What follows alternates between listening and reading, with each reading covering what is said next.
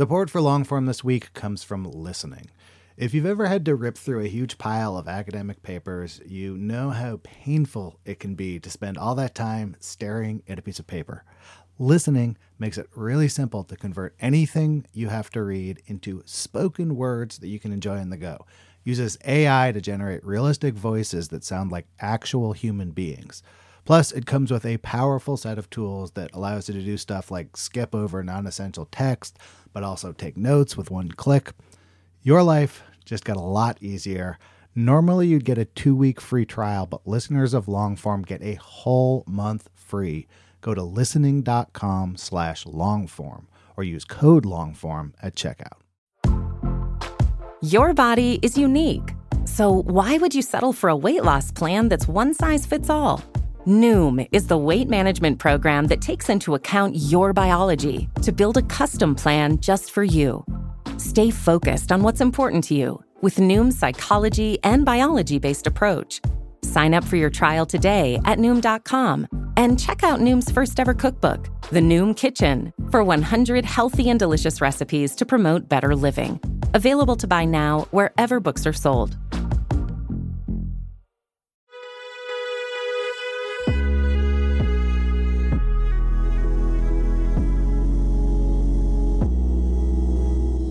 Hello, and welcome to the Longform Podcast. I'm your co-host, Aaron Lammer, here with Evan Ratliff.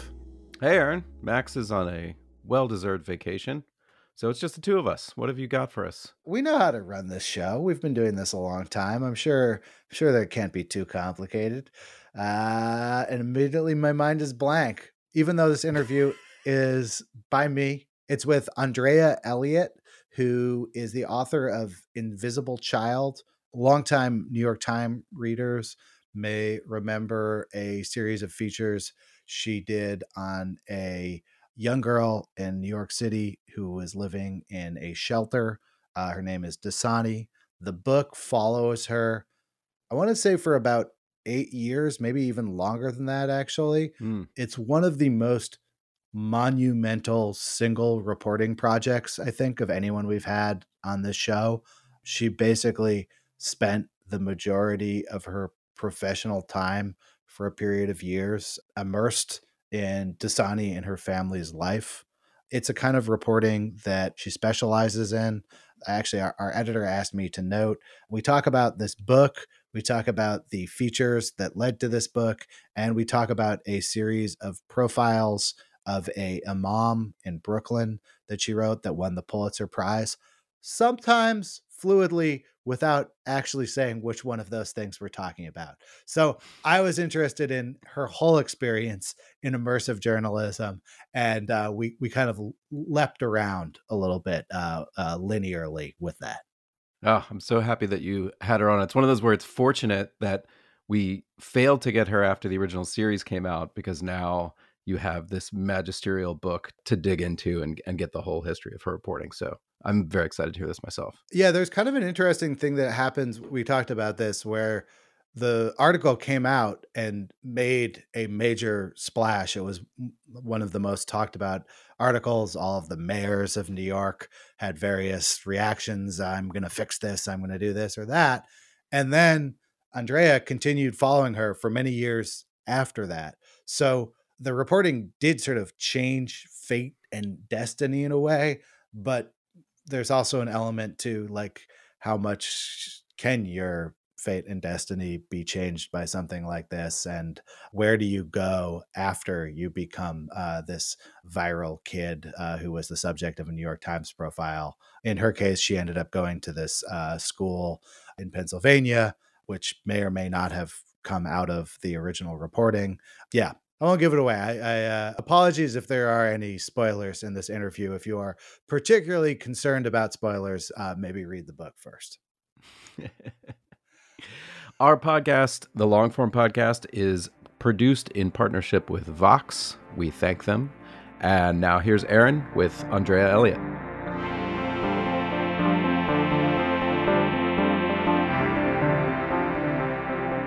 Welcome to the Longform Podcast, Andrea Elliott. Hi, Aaron. Thanks for having me. You have a new book out. It's called Invisible Child, Poverty, Survival, and Hope in an American city.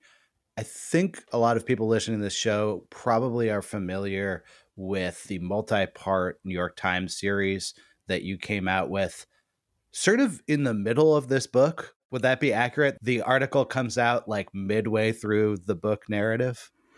Yeah, it comes out probably in the first third of the book. So a lot has happened since that article came out. And I know that probably a lot of discussions of this book focus on issues of poverty and policy. What I would really like to talk to you about this book is the practical reporting elements of putting together a project of this size, which is how many years of your life were you working on this? So I met Dasani when she was 11 in 2012 and continued to follow her pretty much nonstop for the next 8 years, full-time reporting, and then and then as I was writing it, things kept happening. I actually wrote the end of the book 3 different times, and all 3 endings are in the book.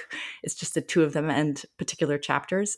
So it ends in 2021, so nearly a decade.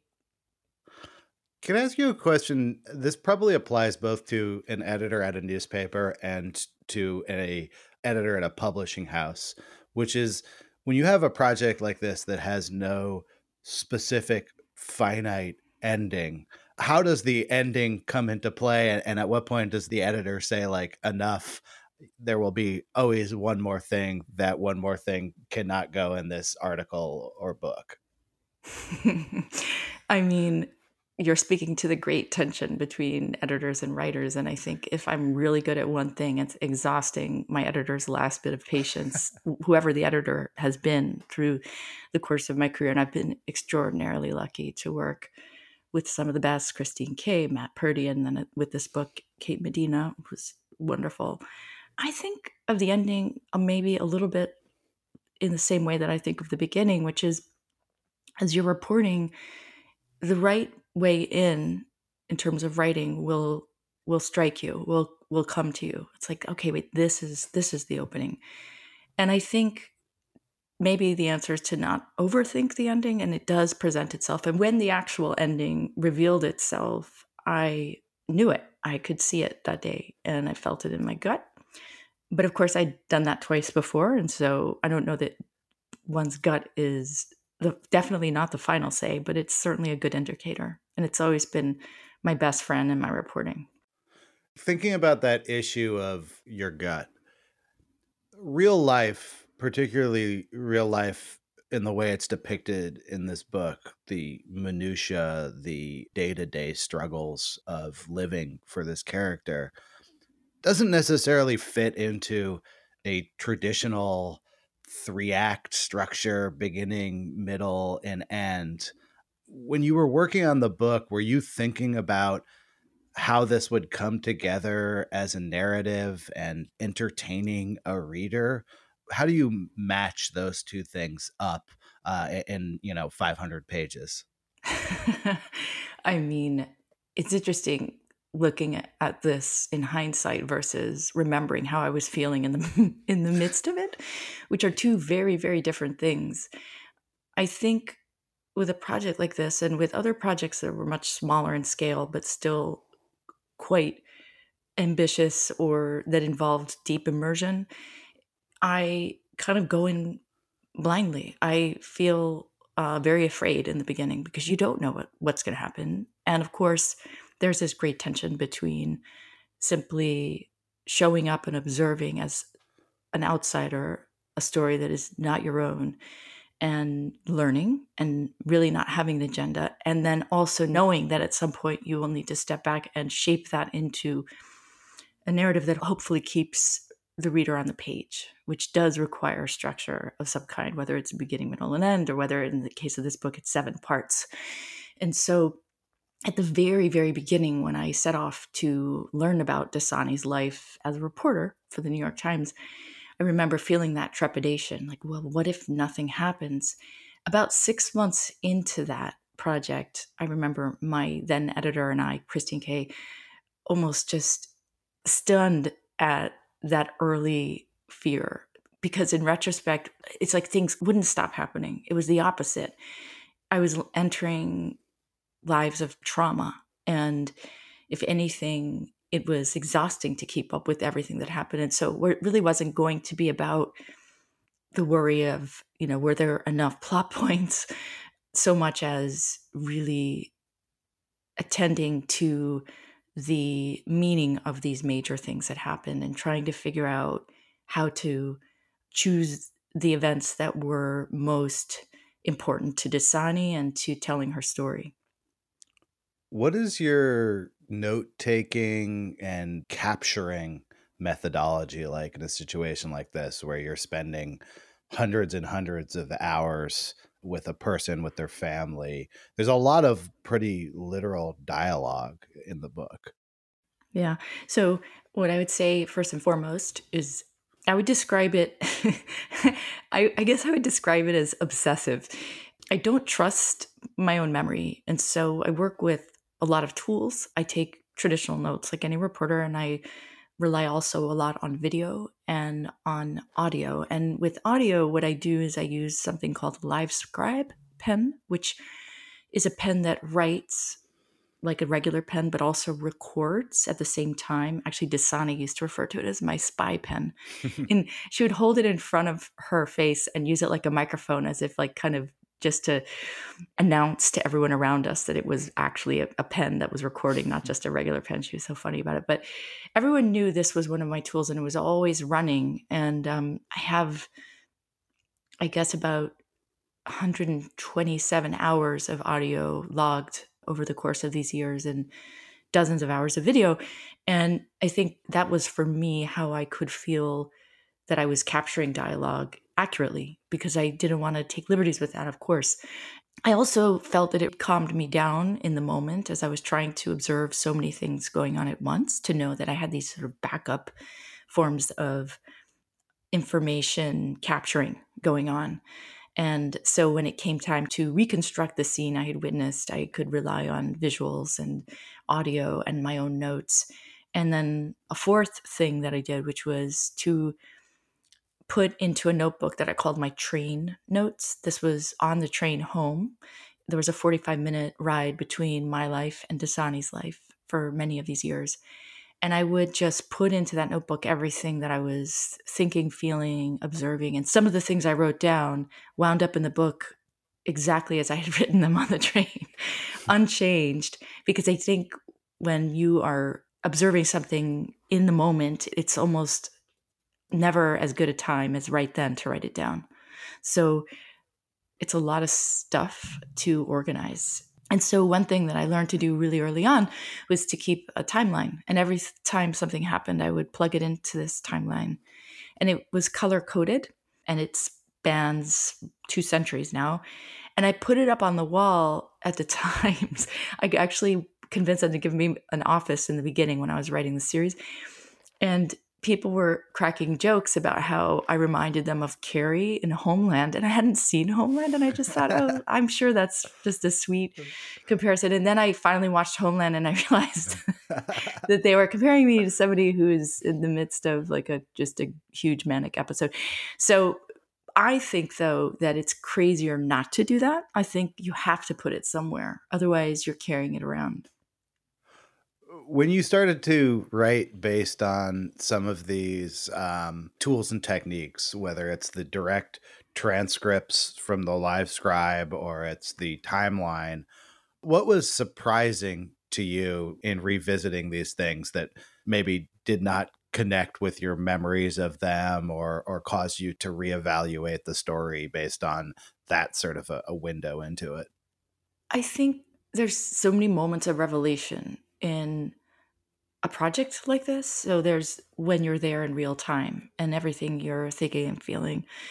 Then there's the kind of transcribing process, whatever that is, however that information shapes into like your files and timeline and outline or whatever it is that charts the way to writing it. And then there's the writing. And I think sometimes in the writing, actually almost always, new questions would arise because the writing always shows me what I don't know. As I'm writing it, I mean, Dasani got so tired of me calling her up and saying, remind me again, what were you thinking in that moment? Because I want to get in her head so much. And I learned to do that in real time as much as possible, because it's very hard to remember what you were thinking in a given moment. But I think that's part of what's so exciting about this kind of project, is that it never ceases, at least for me, to be revelatory. And I also read stuff out loud. I find that that's really helpful. To anybody who's in my life, it drives them crazy, but I tend to read things. I read passages to the family at times, different people who are in the book. I'd be on the phone with them saying, this is how I've written this. Listen to it and tell me what you think. So there was a lot of back and forth in terms of just how I shaped it and my tone, and just trying to get it to feel as fully realized as possible. But yeah, you raise a really good question, which is what are the ways in which the material causes the writer to rethink the actual thing that's happened that the writer witnessed? And I think one way that happens is in the research. So this is the most human story I've ever reported, in the sense that it was so much about immersion and being in this family's life and seeing things happen. But it was also very reliant on records. I wound up with more than 14,000 records detailing the family's experience with agencies, with city agencies, looking at various systems. And it was the connecting of what the records said to the memories of the people in the book, or the things I even witnessed, that also was a very revelatory and interesting process. Because to be poor is to be surveilled. It means that there is a long record trail, because you are ultimately going to be in various systems that keep tabs on you. And so I could figure out on any given day of, for example, Dasani's grandmother's life, where she was, based on all sorts of records I gathered, even though she had passed away. And I could see, for example, the connection between these 50,000 feet above the ground moments, such as Clinton's Welfare Reform Act, and the repercussions of that in Joni's life, when she needed to go back to work. And this prompted her to get clean and sober and make major changes in her life. So anyway, it was a constant excavation of things that, I guess, in the pursuit of a story that was both going to feel very, very intimate, and at the same time, hopefully authoritative in the way that it was rooted in facts and history.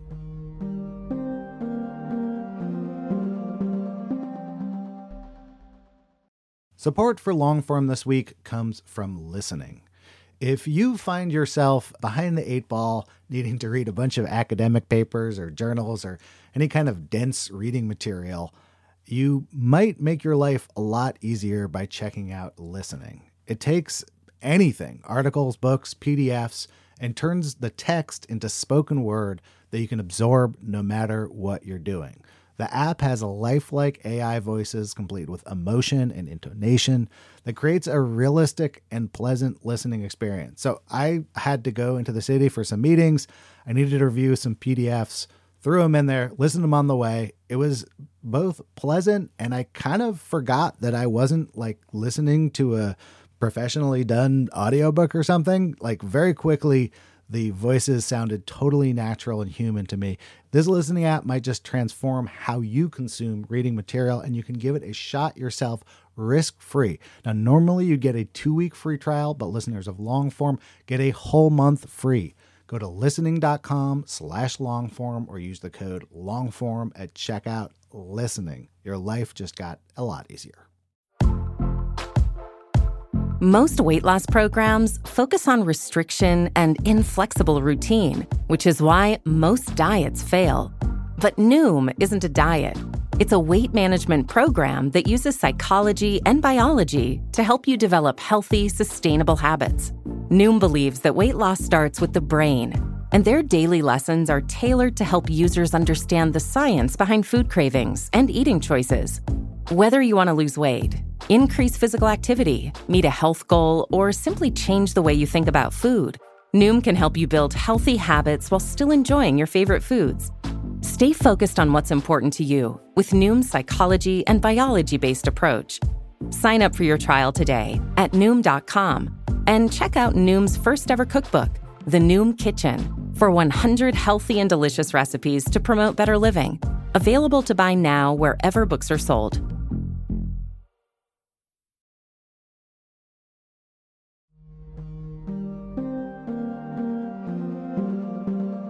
When I think about the overall trajectory of this project, the biggest single decision seems like who you choose to write about. You did a previous series about a mom in Brooklyn, Yes. for which I believe you won a Pulitzer Prize. And I just reread that series, and my first impression was similar. I was like, wow, she really picked the right imam in Brooklyn for this series. This could have been someone that was not interesting to me, but this person has a lot of really interesting sort of human details about them. How do you think about that? Do you consider multiple subjects before zeroing in on one? You know, I think often of Sheikh Rida Shata, the imam, in relation to Dasani. They couldn't be more different. He is a 37-year-old Egyptian scholar of Islam who landed in the United States right after 9/11. We spoke through a translator. He didn't go to the movies. He wore a long robe. I mean, Dasani is a creature of the city. She's a member of a different generation. She speaks a different language. And yet, I think there's so much that's similar about them. First and foremost, they were people who made me laugh almost immediately. Mm. And I think people who can be humorous about themselves show a creativity of thought that is very enticing when you, as a writer, are looking for a way into understanding something that's complex. So they were both people who wanted to narrate their own experiences. And these were experiences that were very poorly understood by the broader community around them. So their own community knew their experience, but not, for example, the readers of the New York Times, many of them. And so they were survivors of forces beyond their control. In this case of the Imam, what it was like to be Muslim in a post 9/11 America.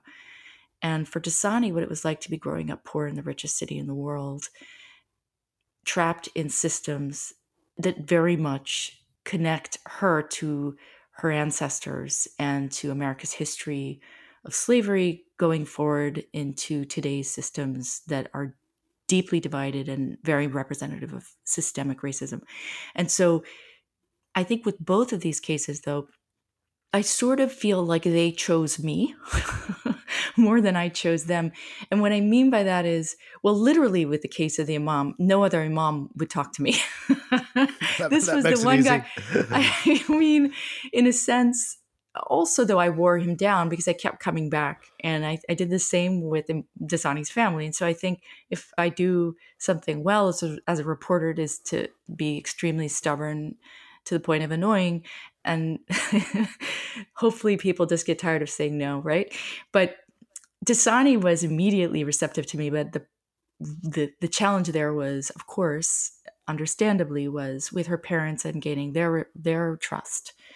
But in both cases, I knew that I wanted to engage with someone who could bring me in to this other world and who kind of electrified me. And I think they were both just people who did that. What were the negotiations with her parents like for the access you had, and how did that relationship evolve over time? So her parents are avid readers. They are both self-taught. Chanel, her mother, and Supreme, the person she regards as her father, who's her stepfather who raised her, both dropped out of high school. Supreme got his GED in prison. They wanted to read my work. And with anyone I write about, I do offer that to them. I brought all of my stories to them. And I even offered to connect them to people I'd written about, just to say, call these people, ask them if you think I was fair. They didn't really want to do that, but they had a lot of questions about my process. More than anything, though, I think their initial question was, why do you want to tell our story and what is your agenda? And this is where we bonded early on, because I think we had a kind of shared enemy, which was poverty. I wanted to expose the life of poor people in today's New York City, specifically through a child, focused on this shelter that they were living in, a city-run shelter called Auburn Family Residence, which was a scandal in terms of how it was mismanaged and the horrible conditions that it represented. And they hated the shelter. And so that gave us a thing to bond over, a kind of shared purpose in a sense. And I equipped them with reporting tools, gave them cell phones to use to communicate with me, video cameras, because I didn't have access to the shelter. I couldn't get in. It was closed to the public. And for the first year of my reporting, the photographer Ruth Fremson and I stayed undercover because we were certain that if we showed ourselves to the city, that they would make the story go away. So ultimately, Ruth and I snuck in through the back through a fire escape, set off alarms, and ran past 4 sets of security guards to get into the room, went undetected, and got access. But for the first months, I was really reliant on the family to help me in this shared goal of exposing the horrible conditions of this place. And so those are the things that I think early on helped. But what I would also say is that as a reporter, I can talk my best game, and yet nothing matters more than the act of showing up and the relationship that develops outside of language, which is a relationship of walking the streets, of Chanel looking at my face as someone tells a joke and seeing how I respond. And I found that with the imam as well, that the more time in general I spend with people I'm writing about, the better chance I have of going deep, because they come to see in me the things that they are curious about just by being around me, right?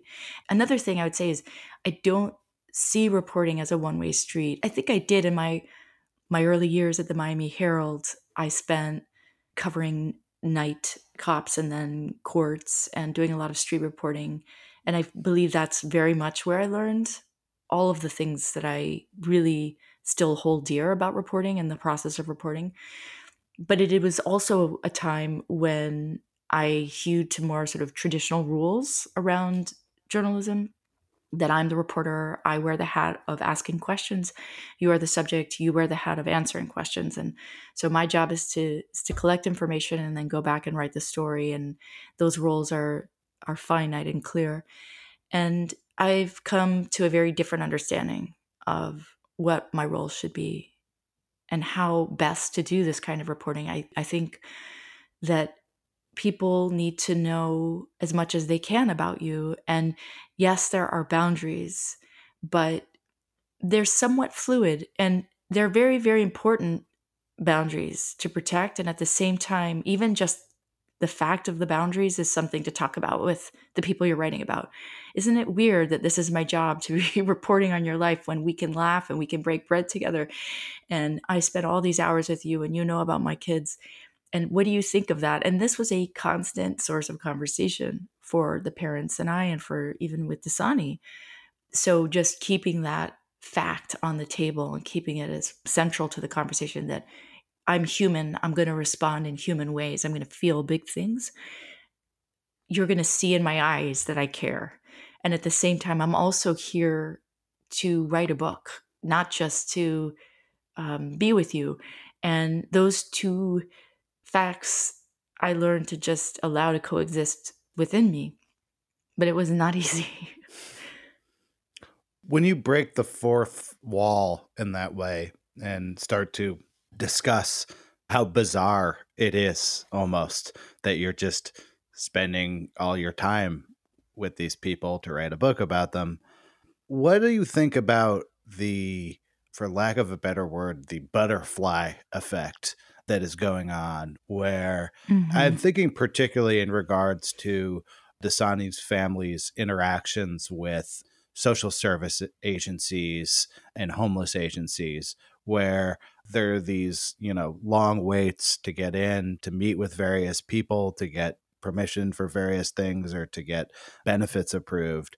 And they're coming in with this New York Times reporter with a rolling live scribe pen.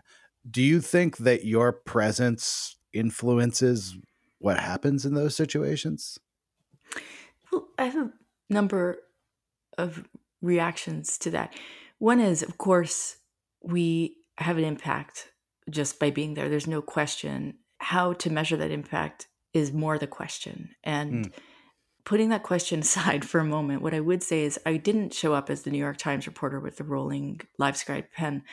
I think I was seen so much of the time as this odd appendage, as this person in jeans and my floppy hat, and my pen wasn't known as a recorder to anyone other than the family. And so at times people on the street they thought different things about me.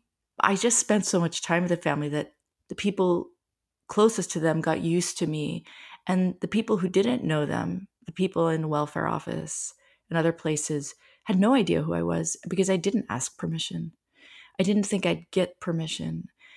The best example of this was when I spent almost, I would say, 12 hours in the DHS intake office. This is Department of Homeless Services intake for families in the Bronx. And I snuck in with the family. I just went through the security with them and nobody stopped me. I would never misrepresent who I am, but if they don't ask, I don't have to tell. And this was, of course, the best way to get a sense of what was going on. And we went from floor to floor. It was exhausting. The food was terrible. At one point, about 10 hours in, both Chanel and I fell asleep, and Dasani took a photograph of us and then every so often uses it to make fun of us. This is not a flattering photograph. We're both just looked like we're dying, basically. I thought it was funny though, because I'm usually the one, taking photographs. But yes, I did provoke curiosity at times. I think so much of what the book shows in terms of these systems is what I got through the records, and not because I showed up and said, oh, I'm with it. First of all, it was at the Times for the material from the series might be less than 10% of the book. So for much of the time, I was actually just writing a book and not there as the New York Times. But even if I said that, people didn't really know what to make of it. And so much of this world of systems around poverty is carried out by people on the ground in sort of mid-level positions who really don't care. They have too much going on to bother with this person who's writing a book. I was there usually because there was a crisis happening. And so that's what the focus was on, was how to put the food stamps back on, how to deal with a kid who suddenly was in secure detention because he was attacking someone on the street. There were just constant crises in this family that were filling the room and grabbing everyone's attention. You referred to a period of your life where you were doing, I think you described it as more traditional reporting. What was your trajectory as a journalist like? How did you get into this stuff? I always wanted to do this I joined this high school paper. So I was very tunnel vision about it from the time I was an early teen.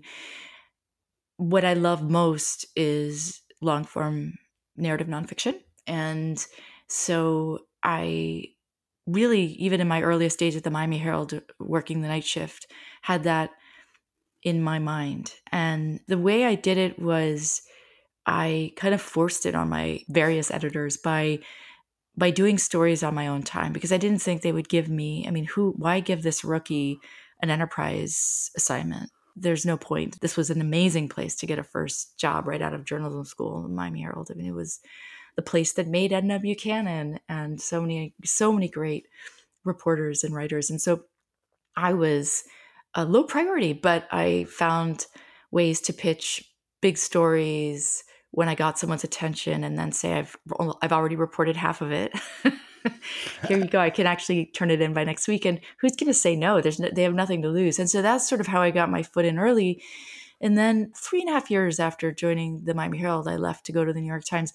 Again, assigned to the Bronx. I was covering the night GA assignment on Sundays when I pitched to them the beat that led me into the mosque, where I finally was able to immerse for the first long stretch. And I think that it was just about asking them to give me a chance and having done enough medium-sized stories that they saw that it was worth a gamble. And then I was really scared going into that one. But it came out okay. And then after that happened, I think it helped open a lot of doors in the newsroom in terms of continuing to do that kind of work. I mean, that's really after 2007 was all I did. You said you were really scared in that situation. What was scary and how did you deal with that fear? What was scary was what's still scary, which is you don't know what's going to happen. Is this going to be something that my boss feels was worth the investment? Even though really for me, that is what journalism is all about, is going in not knowing. But what was also additionally scary at that time, which maybe is not as scary now, was the fact that I hadn't done it before and knowing fully well that this would be a test. It would be a test. And I remember writing the sort of lead graphs of the first story of the Imam series several times and doing it in different ways and knowing that I was not getting there. It wasn't the right way in. It was this very complicated scene that dealt with Islamic law and a negotiation between the Imam and some of the people at his mosque. And I remember my editor at the time, Joe Sexton, called me up and he said, Andrea, you're trying too hard. Because he was such a good listener. I would come back, and this was many months in, right? I'd come back at least once a week with some phenomenal story to share of something I just witnessed. And he would listen and listen, listen. And so by the time I was writing, he knew what I had. And he said, what you have is so new, is so revelatory that you just have to trust in that.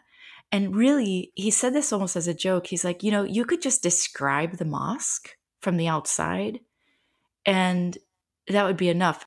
It was a brilliant example of editing where he's like, let me just calm you down so that you can clear the detritus from your brain and write the story that is begging to be written, that's shining beneath the surface. But you can't see it yet because you're so cluttered still with all your reporting. And I think there's a real lesson to be drawn from that, in that you have to zoom in, like think of a camera, so much when you're reporting. But the act of writing requires zooming out. It requires seeing from the distance, the thing that you've just been so immersed in. And those are contrary actions, right? I wasn't able to zoom out in the beginning with the Imam series. I wrote this very complicated lead, and when my editor said it could be as simple as describing the mosque, I kind of scoffed because I was still new enough to this that I didn't see the wisdom in what he was saying. But it stuck with me, and over the next few days, I decided to work with that as a narrative device. What does this building mean to the reader who doesn't know what's going on inside? How does the reader see this building from the outside? Who's going to take the reader into that building to see the world that they don't otherwise know? And it was the Imam. And how does this happen? It's by seeing him in a way that probably many readers could recognize as an image that they have in their minds, as this outsider, as a man wearing a long robe, walking through the street, looking like he belongs to this very different world, which he does. And then he walks into the mosque, but you walk in with him. And that's how I rewrote the lead that stayed as the final lead. The Imam begins his trek before dawn, his long robe billowing like a ghost through empty streets. In this dark, quiet hour, his thoughts sometimes drift back to the Egyptian farming village where he was born. Yep, that's it. And I remember Joe calling me up as soon as he read it. I was actually at Trader Joe's. He said, I don't know where you are right now, but I just want to say that this is fucking great. And I don't know where it's going to go, but I think it's like one of the best things I've read in a long time or something. And I just remember jumping up and down. It was a seminal moment.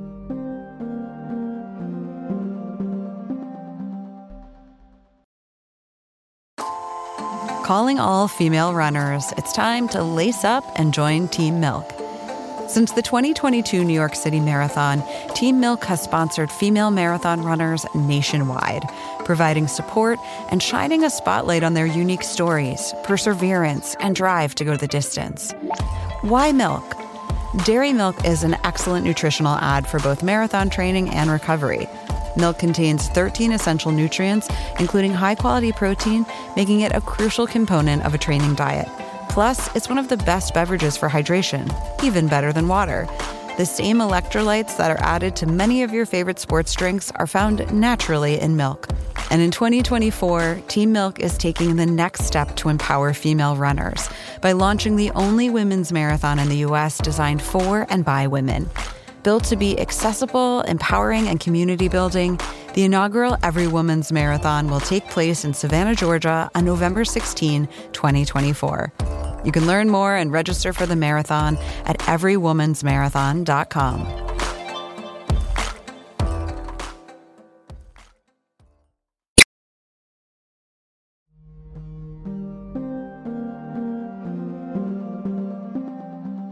There's a point in the book, I'll apologize in advance if I mangle what you said, but I think this is maybe in the afterword, I want to say. I believe that you say that originally you were going to write about Dasani's family, and that in a conversation with an editor, you sort of decided to focus primarily on Dasani. And part of the logic was, if this story is about her parents, there's going to be an impulse to blame them for their own situation, but no one is going to blame an 11-year-old for their own situation, a homeless 11-year-old. When you're conceiving of these stories, how much are you thinking about like how the audience is going to react that way, and that sort of like sequence of how people are going to process a story with their own biases and presumptions about the people you're writing about? I think we often enter into a story carrying those biases, whether we're aware of it or not, like the sound of those ideas in our heads. There are so many preconceptions that people have about the poor, and these are popular ideas, and so they're going to be echoing in some form. And I think, if anything, I wanted to unburden myself of that by focusing on the kids. But yeah, the original conversation with my editors was, before I met Dasani, actually, was just about where the focus should be. And their concern was around, as you put it, this sort of political noise that surrounds poverty stories that assigns blame to the adults, and the debate around whose fault it is. Is it the fault of the person? Is it the fault of the system? And my kind of counter argument to that was to say, look, I want as wide an audience as I can get for this story. And no matter where you land on the political spectrum, you can't argue with the fact that there are more than 16 million children growing up in poverty in America, and the stakes are huge. And no one could argue that it's their fault. They're kids. So if I just focus on the kids, I will be able to explore these things. I want to say less complicated, but it's not less complicated, but in a way that allows for less noise in the reaction, potentially, that, you know, maybe even unifies people of different backgrounds around the story of this one child. That's how I saw it in the very beginning. All these years later, I see it really differently. And that's because I came to know the adults so well. And what I saw in them was that they And we collectively are all former children, and childhoods live inside us and they shape who we are. And so to know Dasani is to know the childhoods that came before her in the form of her parents and her grandparents and her great-grandparents. And those are all very, very important stories, but you don't see those former childhoods when you're blaming the adult. It's a lot easier to take a hard stance with an adult than it is with a child. Mm. So you covered Islamic communities in the wake of 9/11, and thinking on to what we were talking about the biases that people bring in and the lack of understanding that a reader may have about a community that's quite different than the one they live in. Like, what did you learn over that period about immersing a reader in a community like these Islamic communities in Brooklyn that are pretty detached from the rest of what's going on in the city, and people may know almost nothing about going into a story? I think I found with Muslim communities very much what I found with the homeless population in New York City and other worlds that I've ventured into as a reporter that seems so different, which is that the most surprising thing to readers is how much they share in common with someone they thought was so different. That the universal bonds between people are greater than the things that you would think would separate them. I'm always paying attention to what surprises me because I feel that often that's what's going to surprise other people. But what I also find is I'll write things that don't surprise me, that are shocking or revelatory to other people. So we can't use our own personal lens as a guide. We have to be just aware of it as much as possible, I think, and see it as both a guide and potentially something to navigate around. Fiction writers are often told, write what you know. Early fiction writers, young fiction writers. I think nonfiction writers have to be there enough to write it as if they know it. And they'll never fully know it as an outsider, but it does require showing up. Again, another thing we often hear is show, don't tell. Well, you need to be there to show it. And so I'm very much a reporter's reporter. I really, really love reporting. I find it thrilling. It can be very dull at times, especially when you're investing so much time, because you have to be prepared for that, right? To just sit around. I remember sitting around in the mosque in Brooklyn for hours and just feeling the weight of the passage of time and wondering, where was this going? But then these remarkable things would happen. And if you're not there, you don't see them. So the more time you spend, the greater your chances are of seeing a fuller portrait of what's happening. Can we talk about the personal economics of investing this much time in a story? Like, when you're doing this at a book level, I assume that you're getting paid a flat advance, and then this is a project that's taking your full-time labor for many years, possibly indefinite number of years. How do you manage something like that? And was that part of your calculus about how long you could follow this story? This story took possession of me in a way that nothing ever has. And once I was in, but I didn't know what I was in for. I had no idea that I would spend nearly a decade of my life doing this. I'd like to think that had I known that at the very beginning, I would have made the exact same decisions, but it would have been daunting. I think I imagined it to be several years, and I could not have done this project without the incredible support of institutions that have been responsible for making these kinds of books happen. New America, Emerson Collective, Russell Sage Foundation. I also got this amazing grant through Columbia University Population Research Center. This is an amazing group of researchers connected to the School of Social Work. And also Whiting, I got a grant for writing. I mean, I can name others. I did residencies at McDowell and Yaddo and Logan Nonfiction. So those are the major players. That's a long list. You've done them all. I couldn't have done the book without them. The book would not have survived without that. And personal loans and other things. I couldn't do this book and do anything else. It just took over my life. And somehow I made it to the finish line. But I owe the greatest gratitude to Dasani and her family for staying the path with me. And while I wouldn't discuss this with them in the process of reporting because I thought it was unethical to bring up compensation, once the book was done, I did tell them that if it should generate any proceeds, I will share, of course, in the proceeds meaningfully with them. And I've also directed readers to a trust that was set up for the family called Invisible Child Family Trust, which is on my website and is another way to support Dasani and her siblings' education.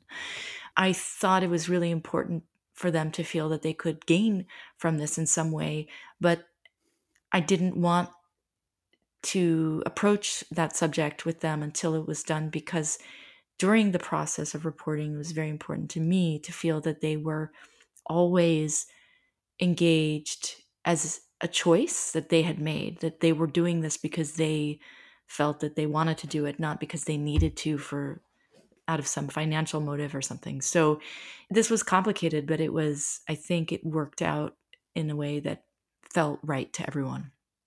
What's it like being done and letting go of this thing that's been almost a decade? And what do you want to do from here? I'm not sure I've let go. I'm in touch. I was just texting with Dasani an hour ago. I've stayed in their lives, and I hope to stay in their lives as long as I'm on this planet. I just feel very grateful. You know, I see this book as an act of witness more than anything. That's the act that represents my role or whatever. When it comes to them, I see it as an act of trust and a real show of vulnerability, that it was not something that was easy for them to do, especially when so much of what the book shows, and I think what their story is about, is survival, and survival entails the opposite of being vulnerable. It's about, getting through things and keeping your guard up. And so for them to let me in to the extent that they did was extraordinary. I feel that this is the kind of work I want to keep doing. I can't imagine doing anything else. But what exactly I'm doing next, I'm not going to say. Not just yet. I'll ask one last question, which is, you described yourself as someone who always wanted to do this kind of work, but felt like you had to build up to it in your own career.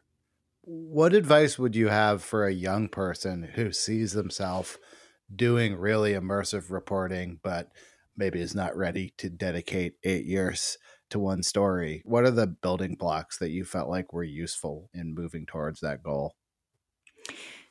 I would never have been ready to do this book had I not had those building blocks that came before it.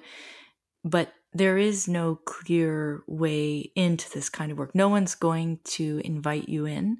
You have to make it happen. And I think my biggest piece of advice is to just do it. Find ways to do it on the side of your job, or sort of to complement your job in your own hours. And of course, I did this as a single person in my early years of my career, and without children, and working around the clock to fight my way into this space, because it's a very difficult kind of work, and it's the kind of thing you have to do again and again and again until you get to a place where you feel more confident, your editors feel more confident in your ability to do it. And so before this book came many, many deep dives in different forms and series and magazine pieces, and all of those were leaps of faith. But none of them would have happened had I not, in the earliest days, just decided I was going to do it. And I shudder to think of what some of those early stories look like in retrospect, but you got to start somewhere. I think it's also true that I don't see myself as a writer. I see myself as a rewriter. I think people get scared when they start writing and it isn't good. Well, you've got to write bad sentences in order to get to good ones. And nobody's stuff is great right off the bat. There are certain things like that lead of the Imam series, when I chucked out the old stuff and started with this, that was the first sentence I wrote, and it stayed. So every once in a while that will happen. And I think it's about trusting in the process and forgiving yourself for being flawed, both as a reporter and as a writer, and surrounding yourself, like I was so lucky to do, with great mentors early on, like Sam Friedman and Sid Gessler at Columbia J School, and then these editors I was so lucky to have later on, to be constantly leaning in the direction of getting better and being open to the humility of not being great in the moment. And that's just a work in progress. It's a constant work in progress. Well, I really enjoyed the book, and thank you so much for this interview. Thank you, Aaron. I really liked being here.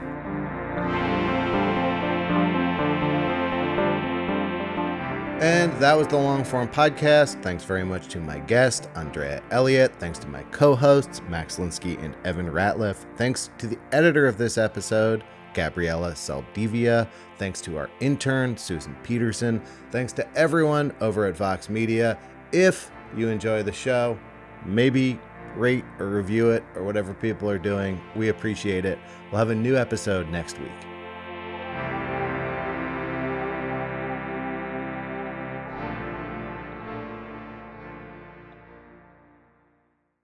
Support for Longform this week came from Listening. Listening makes it easy to convert written text to pleasant audio tracks that you can take in no matter what you're doing.